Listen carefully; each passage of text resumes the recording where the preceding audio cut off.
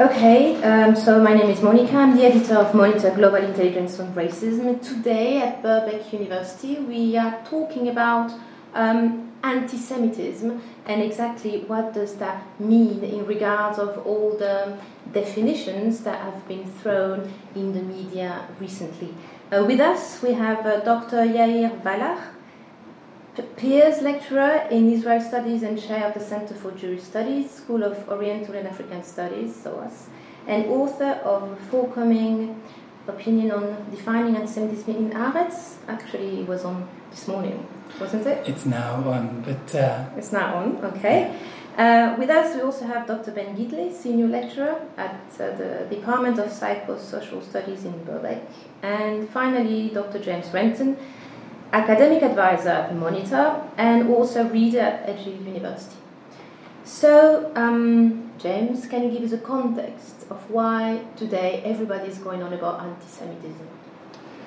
Well, specifically in terms of the question of how can one define officially anti-Semitism, the desire to do this on an official basis is very recent, and we can go back to 2005 with what was the European Union's Monitoring Centre on Racism and Xenophobia.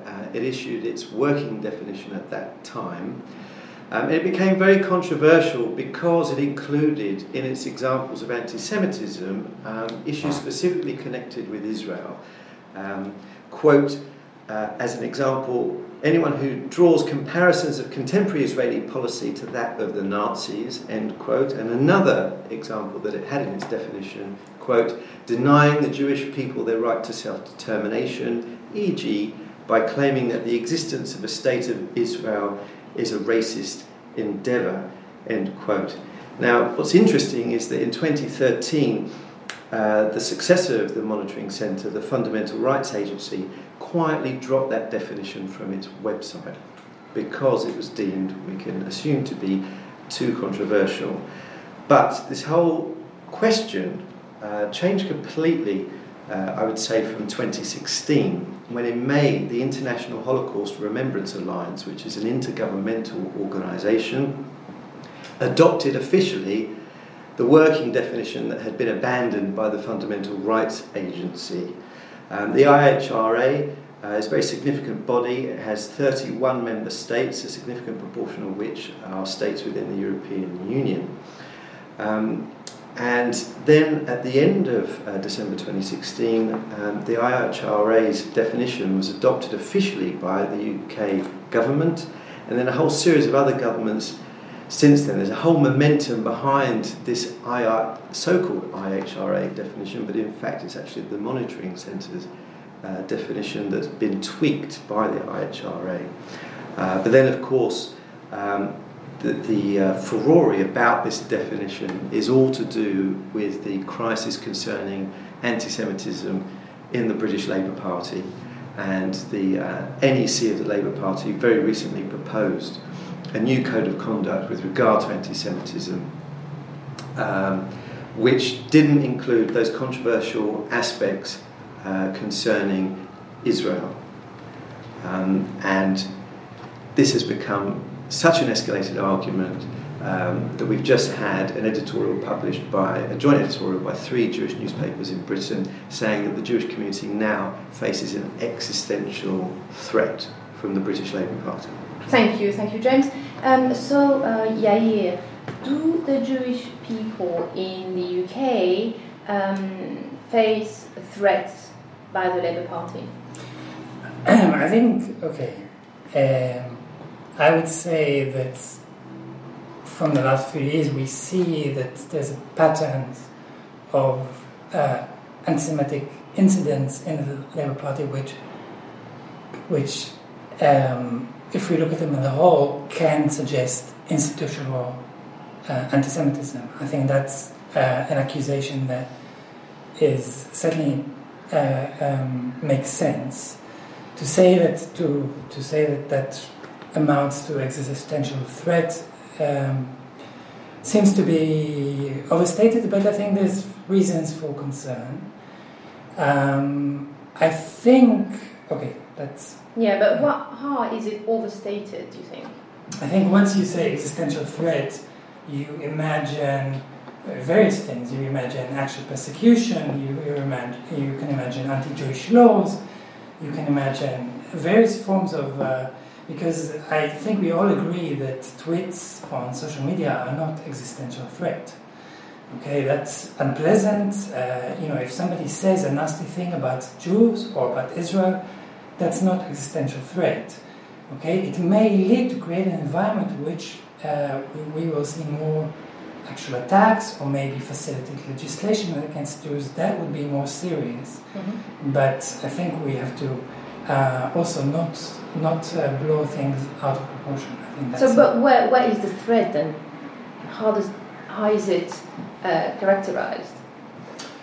In terms of the Labour Party, yeah. I think if the Labour Party gets into power and if you think that it has a problem with Jews, to put very bluntly, then you have a reason to be worried about more systemic discrimination or more I don't think there's anything specific that you can point to this point that you can say the Labour government will do this and this. But if you have a sense that anti-Semitism is being tolerated in a party that is going to be a ruling party, that's always a concern, whether it's a Labour Party or parties of the hard right in Europe. Mm-hmm. Ben, what's your take on this? Well, I think that the idea of existential threat is an absurd idea, although there are good reasons why Jews might be fearful. I think that if we look since the 1990s in the UK, the Jewish leadership has really stressed dangers to the Jewish community, and it's identified a kind of danger of out marriage and declining observation. It's identified the danger of anti-Semitism, and then these have become linked in the Jewish imagination to the existential threat to Israel posed by hostile neighbours. And I think that these three threats have become kind of really dominant in the British Jewish imagination. I think the Jewish communal leadership and Jewish communal media have really amplified these threats, such that the Jewish community is in a state of heightened insecurity. Keith Kearn-Harris and I wrote about this in our book Turbulent Times in 2010, and I think it's become even more true since then. I think that there's two things that's worth saying about the current situation. One is that there are a number of threats facing British Jews from anti-Semitism, and these include the threat posed by the far right, which still represents the vast majority of actual anti-Semitic incidents, particularly violent incidents in the UK. There's very few violent incidents against Jews carried out by the left or anti-Zionists. Overwhelmingly it's the far right. So the manifestation of anti-Semitism from the left is typically social media, political discourse.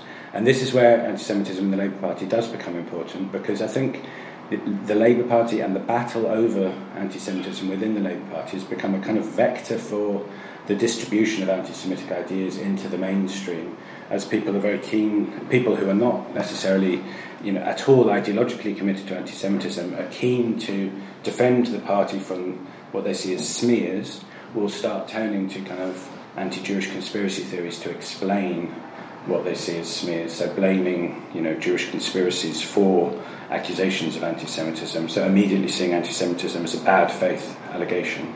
Yeah, but does that mean that a critique of Israel is an anti-Semite?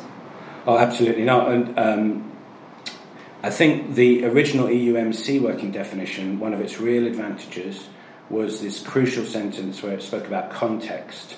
It gave a number of examples of potential anti-Semitism, and it said, taking into account the overall context, anti-Semitism could include these things. And so it's really important that all of the instances of anti-Semitism listed in any of the working definitions have to be seen in context. And it is perfectly possible to criticise Israel without being anti-Semitic, and it's absolutely vital that the right to criticise Israel is defended by people who are concerned about racism.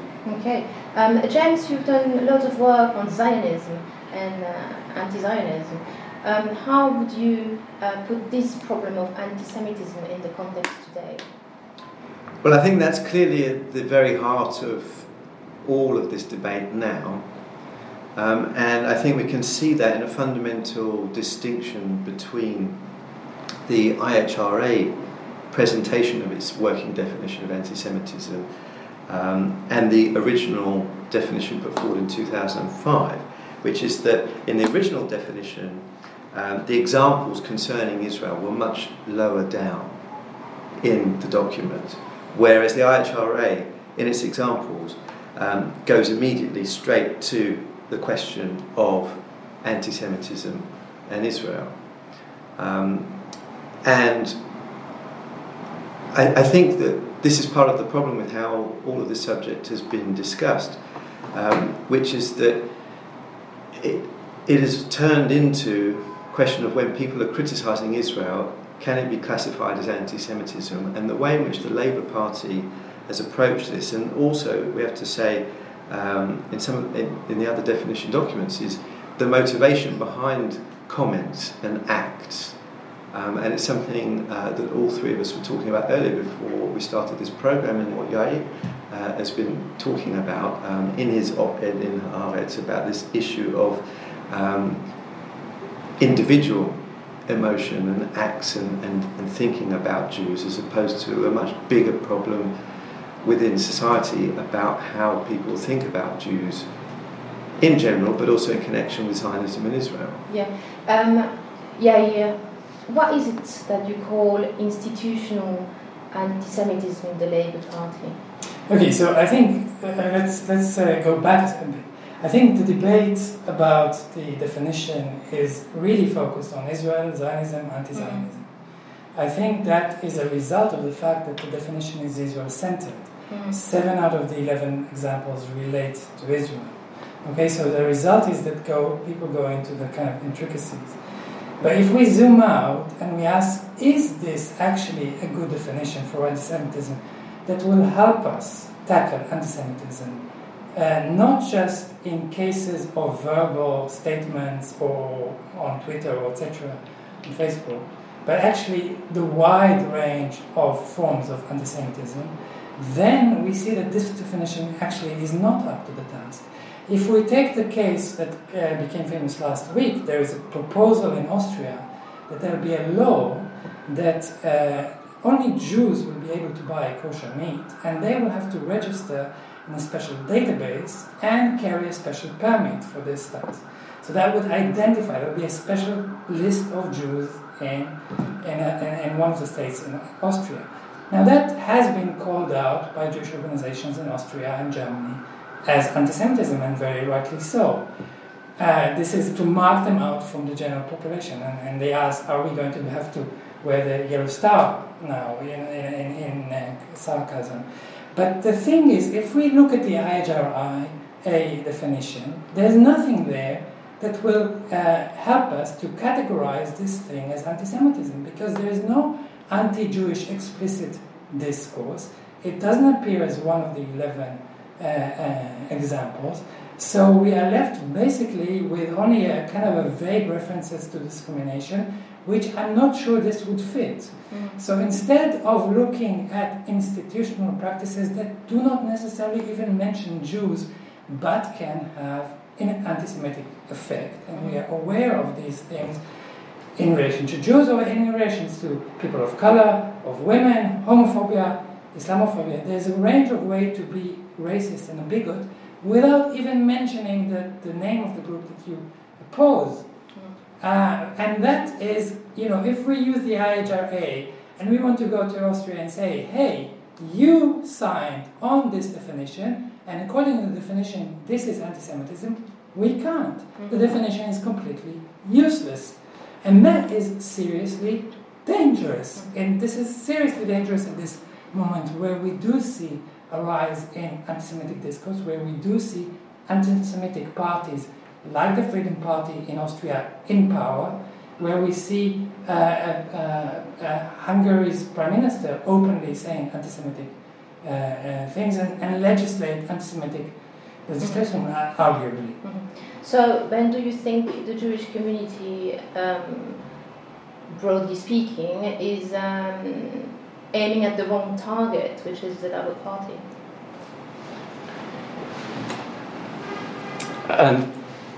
In some ways, yes. I think that the Labour Party has become a symbolic issue for the Jewish community, and it's become kind of a cultural code for the Jewish community, sort of watchword of unity. So in a way, the relationship between the kind of reality of what's going on in the Labour Party and the nature of the debate is become divorced from each other.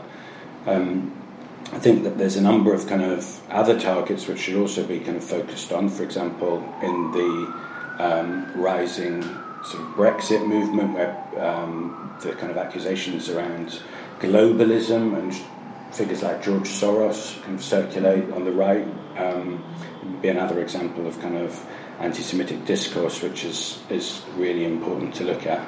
But I think Yair's point about institutional anti-Semitism is the really vital point, that the debate around anti-Semitism in the Labour Party has become completely bogged down with this idea of hatred, bigotry and intent, which is the wrong direction for the debate to go in, I think. So the IHRA definition is already problematic because it talks about anti-Semitism as a certain perception of Jews, which may be expressed as hatred towards Jews. The Labour Party, in their code of conduct, in some ways they make the situation clearer with a lot of kind of caveats and clarifications around the examples, but problematically they introduce the idea of intent as a key judgment.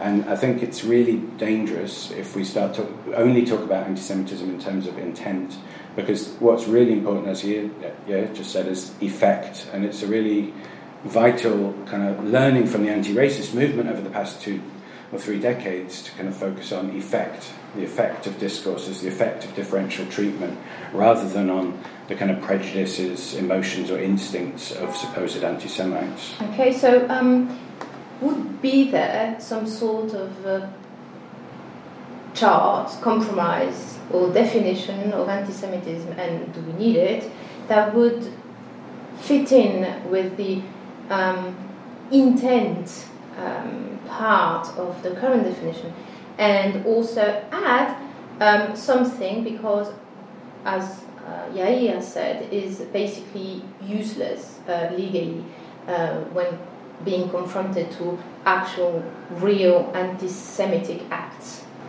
I think this is the problem. If one tries to have an all-encompassing definition about anti-Semitism, it's that, as everybody has already said, you can focus on a particular aspect at a particular moment, but it might not apply elsewhere at a different time.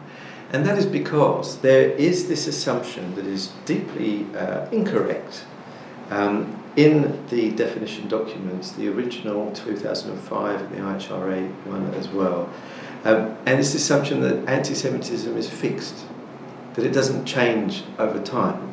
But as with all racisms, it is dynamic, and it wouldn't make any sense, clearly, with the original working definition in 2005, to have such an overt focus on Israel. And yet, in the context of the IHRA in 2016, in the way in which Israel-Palestine has become a flashpoint in all of the politics after the second phase of the war on terror, it's become a dividing line in global politics in a way that it wasn't before, which is to say that clearly there needs to be some kind of thinking through, putting down on paper what is anti-Semitism, but one that establishes that it's not something that can be just simply labelled to apply for all time. That said, I would say that historically, if we look over the centuries of what is perhaps the most persistent element of anti-Semitism, is the notion of Jewish power and of Jewish conspiracy, going back to the medieval notion of a Jewish alliance with the devil to corrupt Christendom. And I think that this preoccupation with Israel in the IHRA definition, because it's caught up with its global political moment, that is not at the forefront of where it should be. But I would say that comes back again to this issue of What are we trying to police? What are we trying to combat? Are we just trying to deal with individuals physically attacking or verbally attacking other individuals? Or are we trying to deal with the bigger problem of how people around the world think about Jews? Okay, so what would be a way forward for this working definition of anti-Semitism? So I'm not convinced at all that we need a definition. We don't have a definition for Islamophobia. We don't have a definition for racism against people of color. We don't have, etc., etc., etc. But we are still able to identify them, and also the legal system is able to persecute people on the basis of race crimes, etc. So it is. I think a definition only helps to a degree. At the end of the day, there will be clear cases and will be grey cases. There will be things in which we would expect the law to intervene, and there will be things that are open for, say, a more educational process rather than legal intervention and criminalization. And I think that's I do not see a particular need in anti-Semitism as other forms of racism. There is, if we need a definition, I would go for something that would be as wide as possible. For example, Professor David Feldman's definition in the testimony to Parliament in 2015. So he talked about both discourse, but also social norms and procedures and institutions and practices. So it's not just about what people say, but also what they do, how Jews are treated, rather than what is being said about them. But that said, again, I think we have a huge body of literature, and we understand what anti-Semitism is, and there'll be great cases which we will argue with. I mean, I think what's ironically, the Ken Livingstone example, which kind of was one of the highlights, is actually, if you look at the IHRA definition, it doesn't fall into one of these examples. The definition says, if you said about current Israeli policy that it's Nazi, then you're potentially anti-Semitic. That's not what Livingstone said. He said Hitler was Zionist. Now, what he said was offensive, and Livingstone has a history, and I think he should have been expelled very quickly from the Labour Party. But it shows that even this definition, with his obsession or focus on Israel-related incident, couldn't even cover that. Ben? I think I would agree with that, and it depends what you need a definition for. The original EUMC definition had a kind of pedagogic or heuristic value. It was used by monitoring organisations who were trying to find some way of monitoring hate crimes or hate incidents in different countries, some of which had more advanced and some less advanced legal criteria around this. It wasn't intended as a legal instrument, as a way of kind of designating a crime as anti-Semitic for the purposes of prosecution. And this is why its framers have been very much opposed to it having kind of legal status, because they see it would chill free speech, for example, in universities. In something like the Labour Party, where you're looking for a code of conduct, and remember the Labour Party wants to hold itself to a higher standard than society in general. It sees itself as an anti-racist party. And so what we need a definition there for might be helping Labour Party officials kind of work on individual cases. The working definition is kind of, again, of limited use for the reasons we've already seen. But what's important is to kind of is to be as kind of broad as possible and to be as clear as possible around context, and that context matters, and that context will always make a difference. One more point, I would say that at the moment we actually have very strong equality legislation in the UK that is much stronger than the IHRA definition in many respects. So that would be my fallback position. This is equality legislation that applies not just to Jews or Muslims or other groups, it applies across the board. And using that, you could make a very strong case against anti-Semitism and other forms of racism and bigotry. But I think that it would be worthwhile, though, to have a set of principles rather than examples, because I think this is the problem. The examples can be very time-specific or place-specific. Principles that are devised specifically by experts on anti-Semitism. Because you said earlier, we know. Well, people who have specialist knowledge and spend their working lives thinking about these things do know.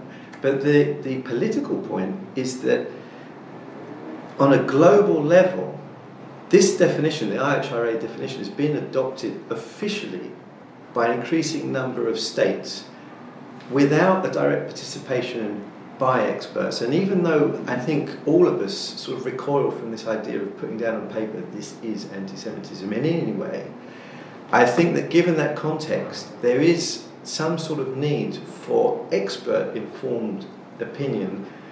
It wouldn't be easy, but something that is broad, something that is loose, more of a model or an approach, principles, rather than any specific examples. I can feel that those principles would be the principles that are already the principles of the anti-racist movement, which is principles such as to be racist doesn't require some kind of deep ideological commitment to racism, that all of us are going to be racist because racism is structured so deeply in our society. Awareness of that principle, which is kind of 101 anti-racism, it's one of the things that's desperately needed. And I think the debate about anti-Semitism in the Labour Party stops that principle from being mainstream, because people are so... There's a norm against prejudice in our society, so nobody wants to be a bigot, nobody wants to be labelled the bigot like Gillian Duffy in the 2010 election, and so we all recoil from it, and we need kind of more openness about the fact that all of us might inadvertently find ourselves kind of saying things that might be anti-Semitic, and that the response to that shouldn't be necessarily disciplinary, it should be educational, and there should be a greater awareness so that Labour Party members, as all of us in society, need to learn to recognise anti-Semitism when we see it, and that's a kind of a long, slow pedagogic process, I think, informed by principles, but those by anti-racist principles. I think we can agree on this. Yes. More awareness, education, solidarity. Solidarity.